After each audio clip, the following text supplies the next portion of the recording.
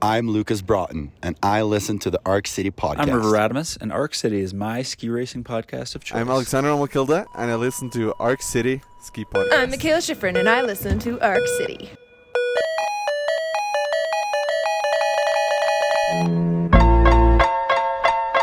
And we are back and live. I'm Jimmy Krupka, and welcome to Arc City.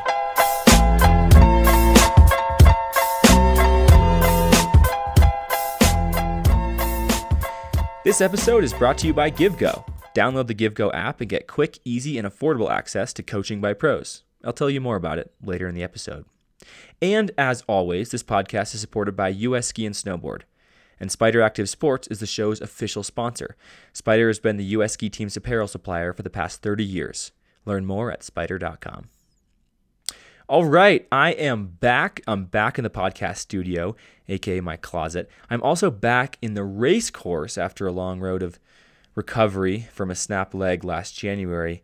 So naturally, stoke is high. We've got Tommy Ford visiting us here in Arc City this time, and it is a fascinating conversation. You might be quoting it for years to come. We'll see. We'll get into it after I hit 3 short bullet points. 1. Speaking of high stoke, I went and watched the Birds of Prey World Cup races at Beaver Creek, and the crowd was amazing. The spirit of ski racing felt just alive and well, and that made me very happy. Also, my countryman Travis Kanong snagged a podium, which was cool. 2, Marcel Hirscher is developing his own brand of skis called Van Deer, or maybe it's Van Der, if you're trying to pronounce it correctly in Europe. I don't know. Anyway, Hirscher posted a picture of him in a race course, and everyone's freaking out and hoping he makes a comeback. Personally, I'm hoping to. I miss watching the GOAT. And 3, a quick reminder about what the mission of this podcast is, which is creating more content and education in skiing and ski racing for people who love this sport.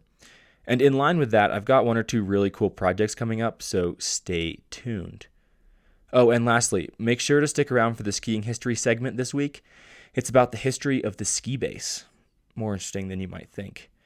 And now, without further ado, World Cup race winner and 2-time Olympian, Tommy Ford.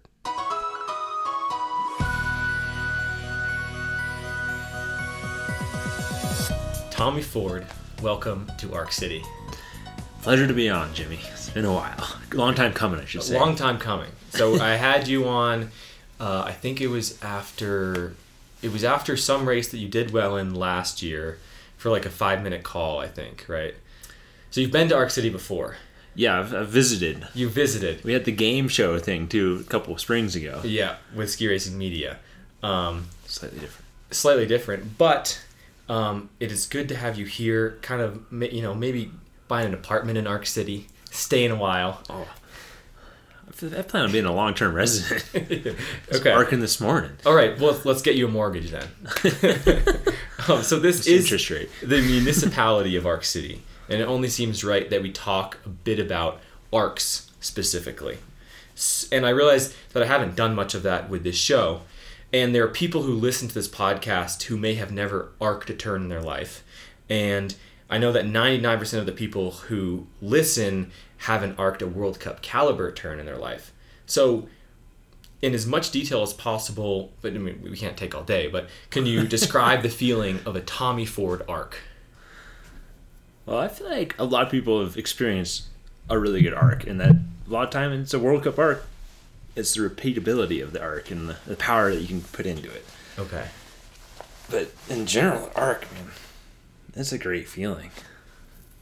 I like to really be light, have a light touch at the top of the turn, and just let the skis, the shape of the skis, and the gravity start the bend, and like the little roll of the ankles, and it really, my body just like sinks into the ski and gets pushed into the ski, and loads it up, and it's figuring out how to release it has been a game I've been playing for years, and loading up as much as I can, and then subtly releasing with the downhill ski and just letting it lead into the next turn, that downhill ski. So it's a lot of energy that I like to carry from turn to turn to turn to turn. Yeah, it is a lot of energy. And like I think of a Tommy Ford ARC as having that energy, and the way you describe it is the same way that I think of it when I'm watching video. The light touch of the top, and then the power coming into the apex, that point where the arc goes from one direction to the other. And the most impressive thing about a Tommy Ford ARC is that you are on the smaller side in terms of weight compared to other World Cup ski racers. Was that a fair classification? That's fair. Okay. And can you comment on that? And is that something? Is it just the way you are, or have you made a conscious effort to stay a little bit on the lighter side, or? That's mainly just the way I am. I've tried to put some weight on. It's hard. I try to eat a lot, but I kind of given up on overeating because that's uncomfortable and doesn't work too good. Yeah. So I get as strong as I can. This is basically my shape. So. And it works. Yeah, I've learned how to you win World Cup. Yeah. So learned how to be elastic. Have different strengths. I can jump pretty well, not super high, but I can jump a lot. And it's just learning how to stack my bones a bit. Just letting my body go where it needs to, without too much force. And then once it's really stacked and lined up, I can really apply a lot of force. So it goes from tons of force to almost none. And I try to play with that spectrum of force, none. There's a whole wavelength in between those two things. I like that. So let's get into how you're doing right now. You, in January, right around when I crashed, middle of January, crashed at the bottom of the Adelboden race. And tell me what your injury was, and then tell me where your recovery is at. Yeah, I fell back in January 2021. And fell is an understatement. You hit hard. Yeah, smashed my head, got knocked out for 5 minutes, so I'm told. I still don't remember the moment from the turn before I fell to when I woke up in the hospital. So I got helicoptered out and all that, and I still don't remember. Don't remember the helicopter ride? No. My helicopter ride was very pleasant, so I'm bummed you missed the view. I'm happy you had a good one. Bad excuse to have a helicopter ride. Yeah. So I tore my PCL, MCL, both meniscus in my right knee, and broke my tibia plateau.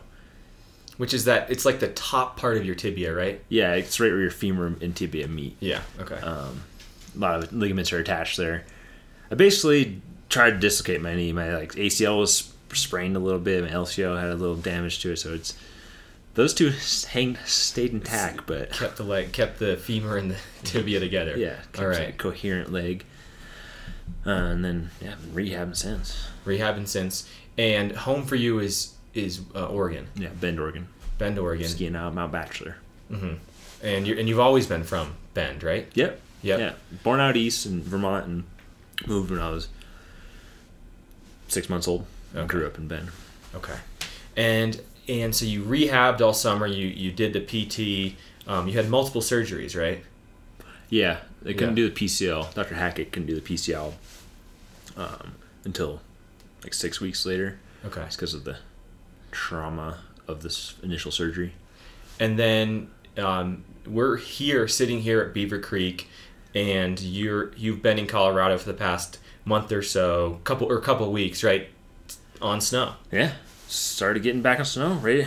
I mean, you were getting on snow. I was on snow a little earlier. Yeah. I started skiing mid-November in Copper, sliding around. The first run was skating around and then walking up the hill and making slide turns for 10 turns. Right, because it's this super slow progression with knees, right? So you basically go out there and do 2 slide turns and then you're done. Yeah, it's did it hurt? Check it out. But then after that, I've been little steps. Now I'm arcing full GS turns, and it's sweet. It's a beautiful thing, right? It is. It really hit me more when I started going faster and feeling those forces again. It's yeah, this feels a little bit more like home.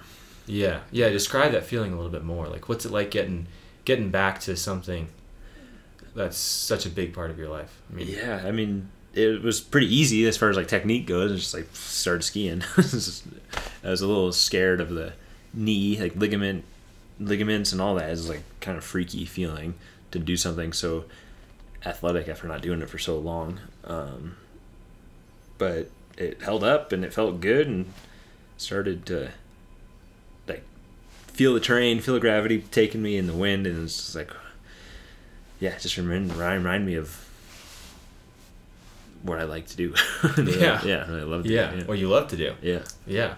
And people are everyone's a big Tommy Ford fan.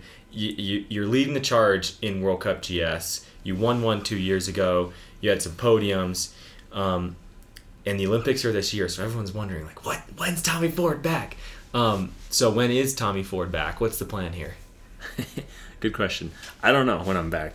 I am just listening to my body and making steps as I can, keep continuing progression of strength and mobility, and getting in gates slowly but surely, maybe next week. And yeah, that's the primary goal, is to keep listening to my body and don't let my head get too far in front of me and wanting to get in racing too soon. I would love to race next week, but not quite there. You gotta follow the progression. Gotta listen to your body. Yeah. And I have experienced this with my comeback from injury.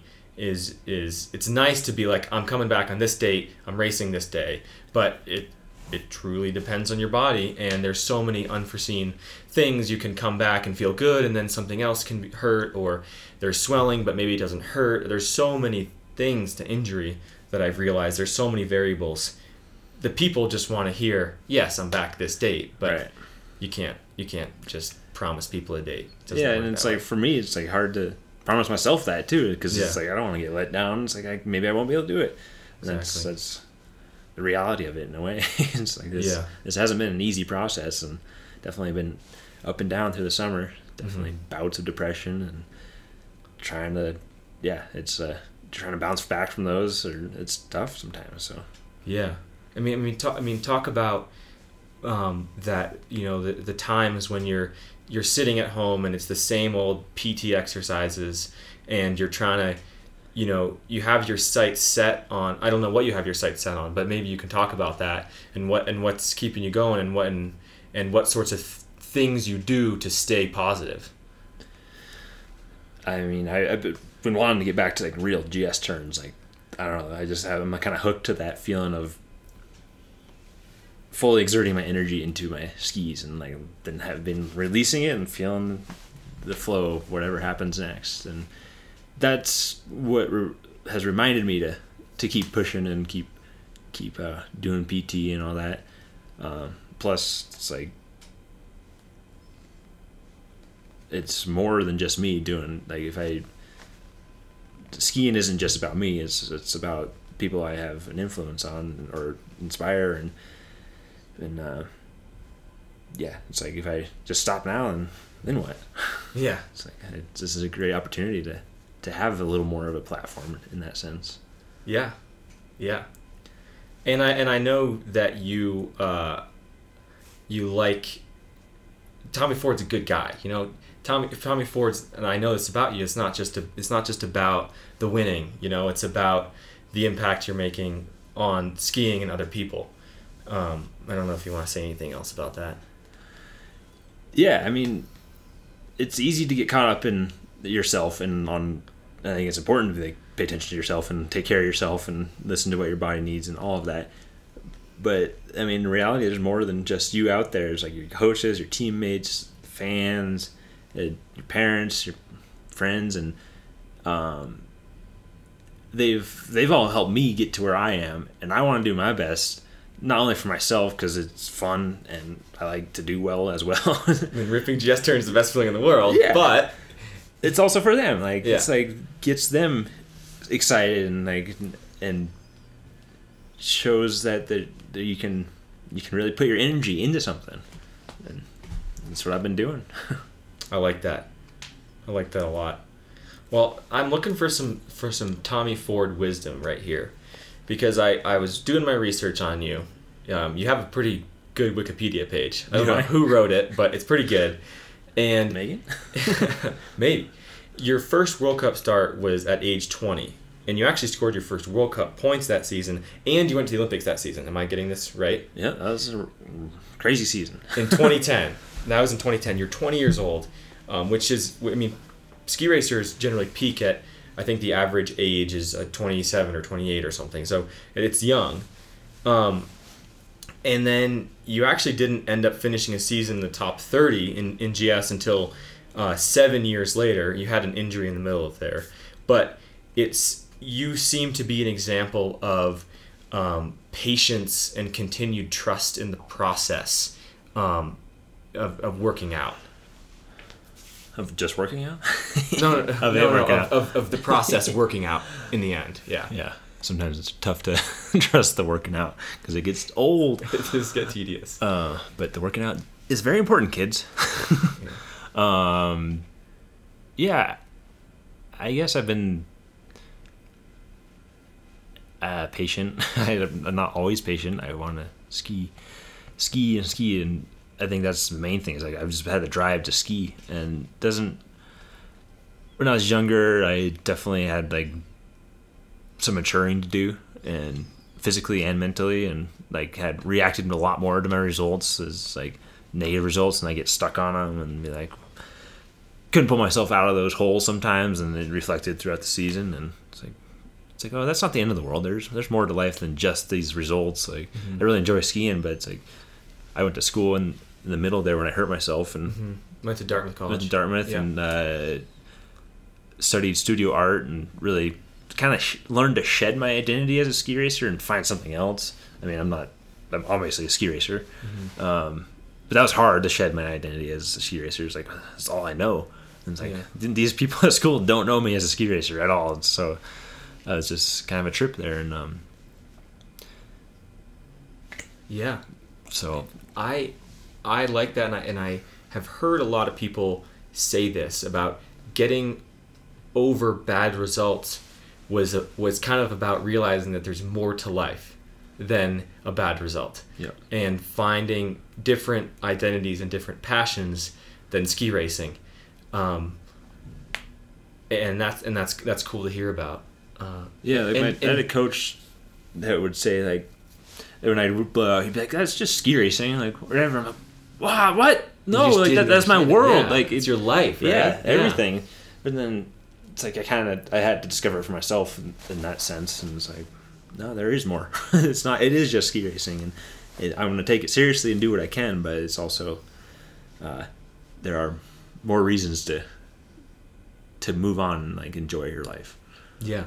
And so maybe am I classifying it as patience, and maybe you would classify it as I could have done better earlier, but I was hindered by my negative emotions? Or do you think that where would you classify it? I mean, we can put all sorts of words to it. I'm pretty open to trying things and being okay with failing. I've kind of been that way for as long as I can remember.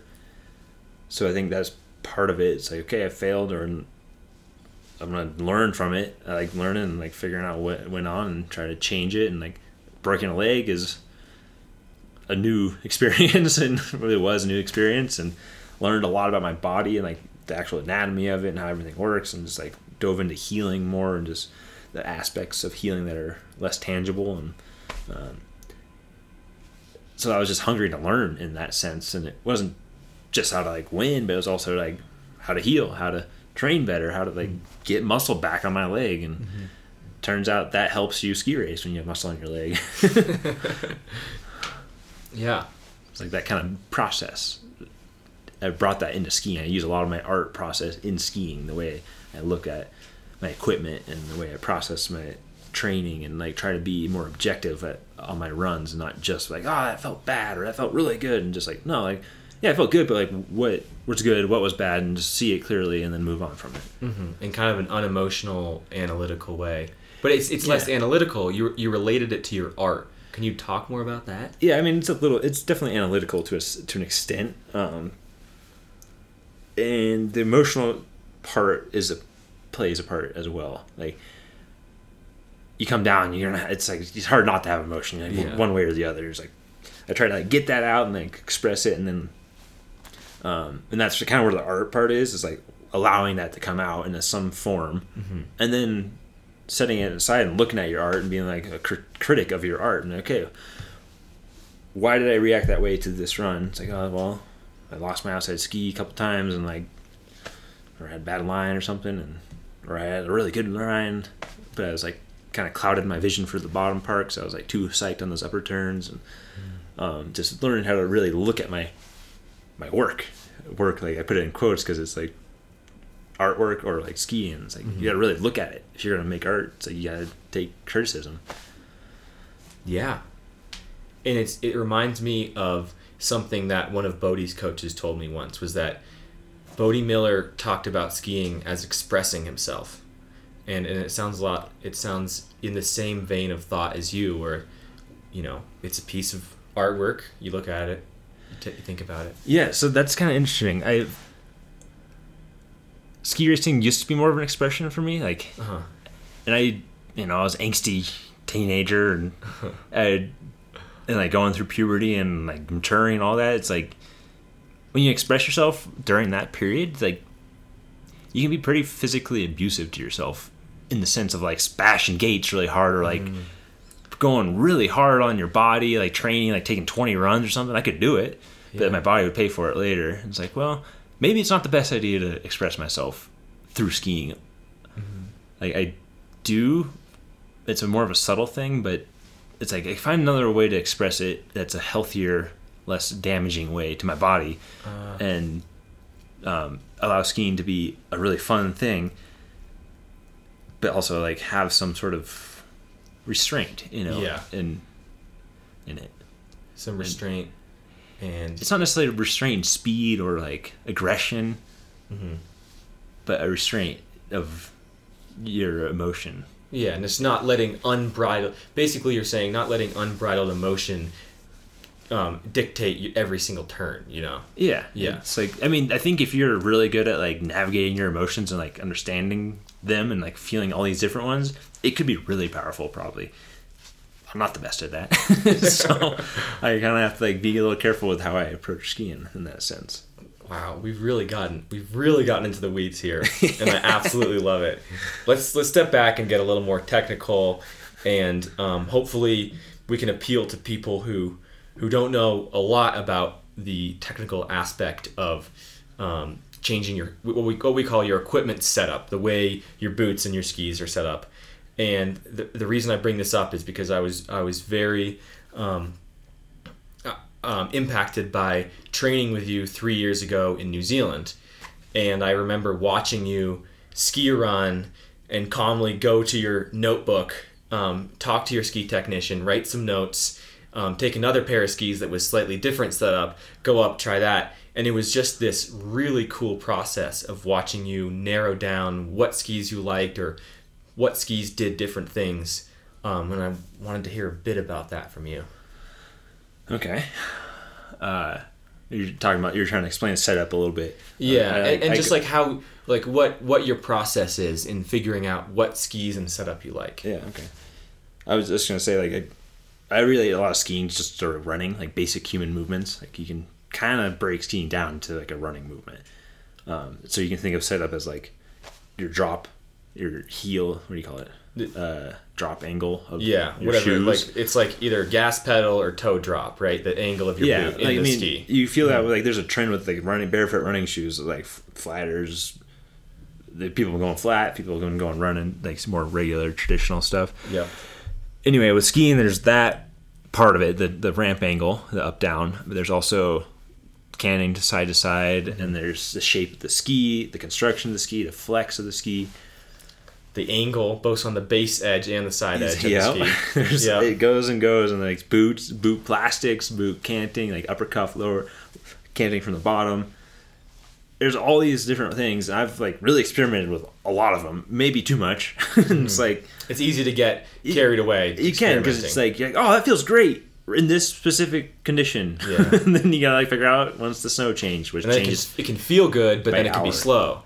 Yeah, exactly. So it's like I've learned to be really objective about it. It's like, okay, like I do use my subjective measurements. Like, okay, this feels good, and like I love the feeling, or I feel really safe, or I feel out of control, and I record those. I have a little like grading system for that, like 1 through 4. 4 really good, 1 bad, and like that way it's kind of binary. You don't have a neutral spot. And then what was the next thing with that? You really got me with this 4 points. Yeah, I'm still thinking about the 4-point scale, the binary thing. If it's 4, it's good. Yeah, then if 3 is it's like pretty good. But if it's 2, it's like all on the other pretty side. bad. Pretty bad. And then 1 is bad. Yeah. Interesting. Okay. Because if 3, then you're like, well, what am I going to do with that? Yeah. It's like, it's just too neutral. Because I usually go to the neutral answers on like surveys. Yeah. Oh, Too often. Okay. Gotcha. Guilty. So you know yourself. Yeah. It's Okay. like getting to know yourself and being objective with it, and looking at video and seeing what works, what doesn't. And I tried to find something that like works for multiple conditions, not just. I eventually just like chose a boot setup that like, okay, this works. I'm not going to change it too much, and took years of. Oh yeah, I was going to say, with experimenting with all these different methods of tinkering. Excuse me. You get to know what does what. Like, you put your toe down, and you know that. I know that it's going to like pull you down the hill a little more, but it might make you move back. Like your body's reaction is to move back. Put your toes up, you're like you feel pretty safe and more in control. But that can be pretty slow too. So learning all these different, what each part of the setup does to your skiing. So I eventually learned that, and it's like, okay, I'm really having a hard time doing this thing. Like, when it comes to technique, like staying level or like getting my foot behind me and something. And then I'm like, okay, well, is it my skiing? Okay, I'll try to change this. Like, okay, I'm not successful at it. Like, I'm not changing it very well. And I rate that based off of like consistency. Like, I try to see if I did good turns top to bottom, like how many bad turns I did and not, like why. And look at that. And this is your method for figuring out, is it my skiing or is it my skis? And then what can I do to my skis to change it? It's like, okay, I can do this. And then it's like, oh, that worked, or it didn't. And try a couple other things. But that's taking experience and time to really, and help from coaches and my parents, just to like give feedback on that.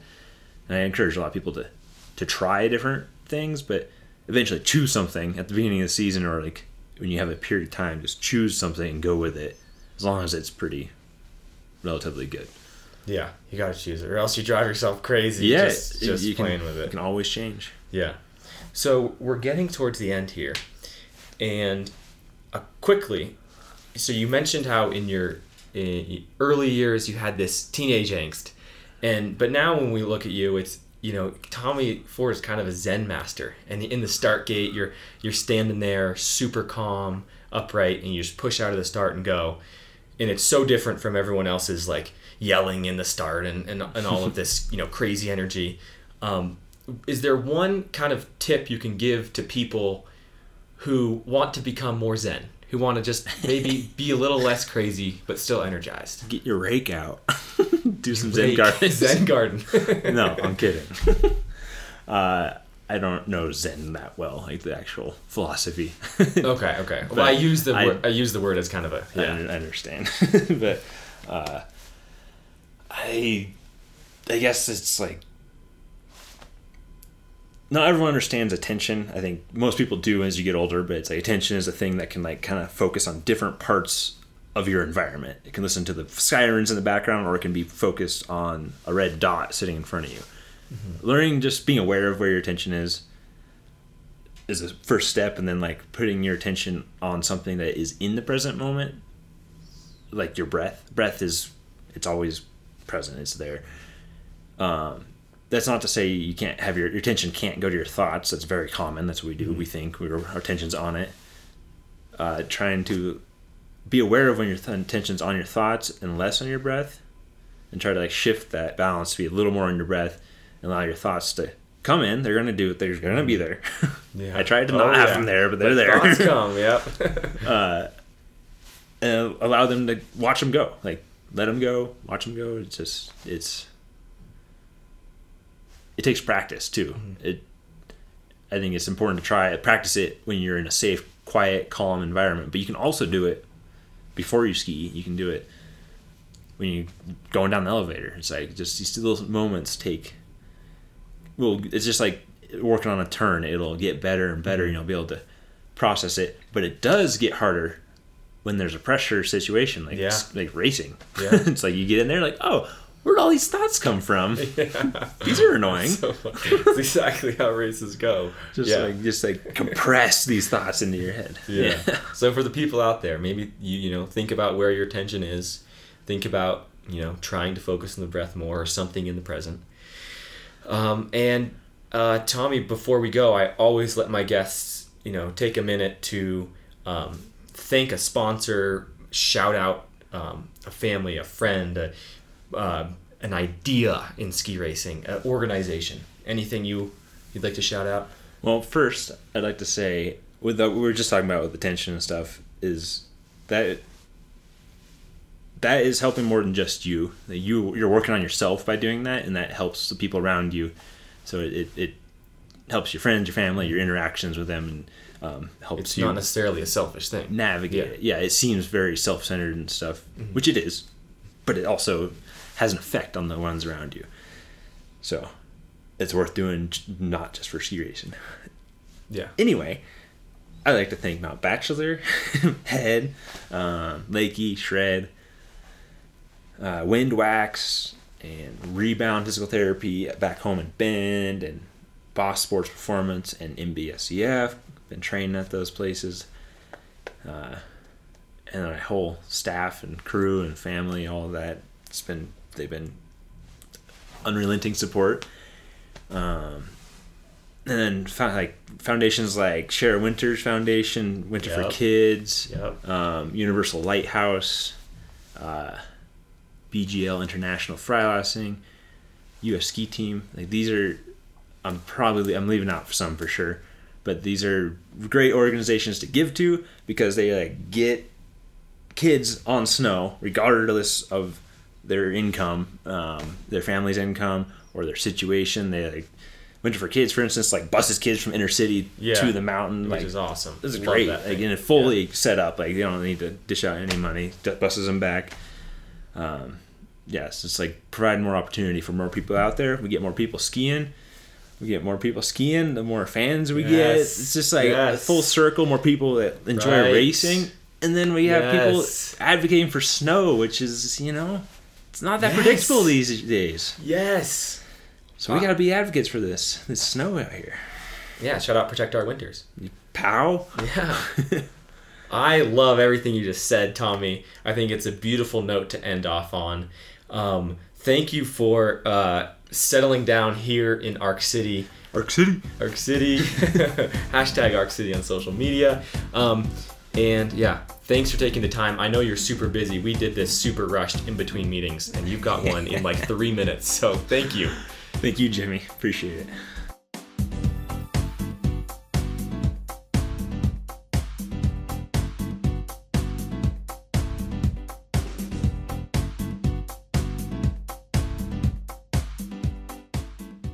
Quickly, I'm going to pause for an ad. Please don't skip over it. It's actually useful information, I think. GiveGo. It's the world's easiest and most effective way to connect with and learn from professional athletes. There's over 500 experts on the app, 10 different sports, skiing and golf are included in those. GiveGo lets you get personalized feedback quickly from athletes and pros. I've been an expert on GiveGo since the spring, and I love it. It's really simple. You upload a clip, and you tell me what you're working on. I give you personalized feedback through drawing and playing and pausing and rewinding and recording my perspective, all through GiveGo's technology. Super easy, effective, affordable, and pretty fun. So download the app, and when you get a subscription, use the code ARCCITY, ARCCITY, one word, for 50% off, and you can start connecting with me or big names like Alice Merriweather and Steven Nyman and more. So check it out. All right, time for some ski racing history.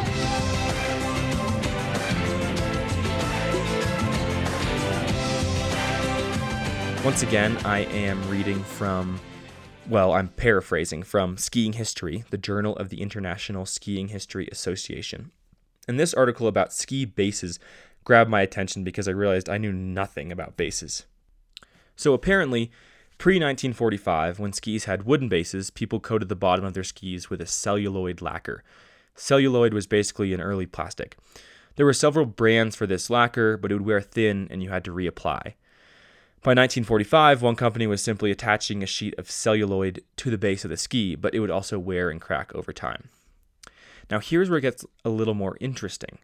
The next wave of ski base material had already been invented. Polyethylene had been invented by British scientists in 1939, but it stayed a classified material because it was used as insulation for cables and radar sets and wires on warplanes. It's a good thing the war ended quickly, and then polyethylene could be declassified, and skiing could be faster, basically. A young man named Walter Koeffler from Innsbruck, Austria, recognized the power of polyethylene and decided to try to attach it to the base of his skis. This was circa 1950. There was one problem, though. It was so slippery that it literally could not be attached. Ultimately, though, Koeffler solved this problem by melting one side of the material to a strip of fabric, and then that created a surface that could be glued to the base of a ski. And he called the brand Cofix. He got a patent in 1952. By 54, ski companies were starting to use it. And by 56, if you weren't racing on a Cofix base, you literally were just not going to win any races. Now, it took a surprisingly long amount of time, I guess, for every ski brand to catch on. Ultimately, it became obvious that the expensive base material was worth it, and they all, did it.